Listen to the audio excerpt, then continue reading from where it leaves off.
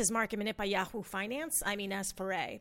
The markets ended in the green today, with the Dow gaining more than 1%, the S&P also more than 1% higher, capping off its best week since 1974. The Nasdaq gained 0.5%.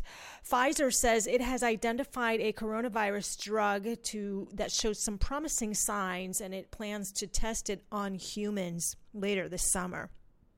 Also, Disney announced that it now has more than 50 million subscribers for its streaming service Disney+. Today, the Federal Reserve announced another measure to help the economy amid this coronavirus crisis, announcing a $2.3 trillion plan to help businesses and local governments.